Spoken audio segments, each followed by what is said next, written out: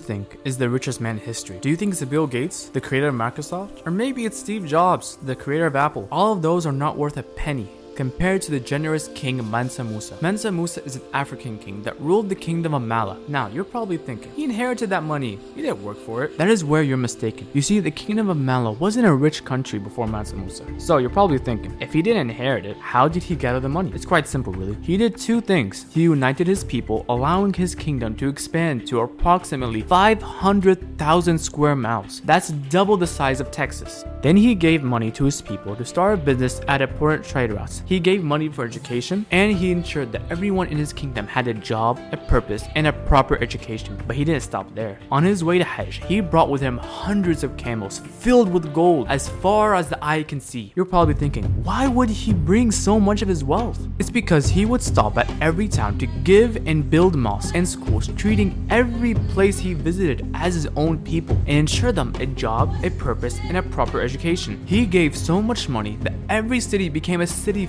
full of scholars with a rich economy. Once he came back from Hajj, he learned so much from other cultures that he improved his own country even more until it became a major Islamic university area where scholars all over the world will come to teach and learn. He then found himself having more money than he had before Hajj, making him the world's richest man. This teaches us the most important lesson. We should all remember that Allah rewards people who unite each other and donate to improve other people's lives. We must learn from him and unite each other instead of dividing ourselves based on opinion.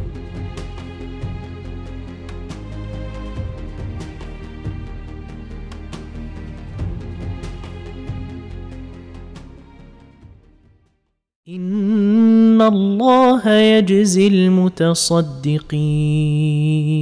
Indeed, Allah rewards the charitable.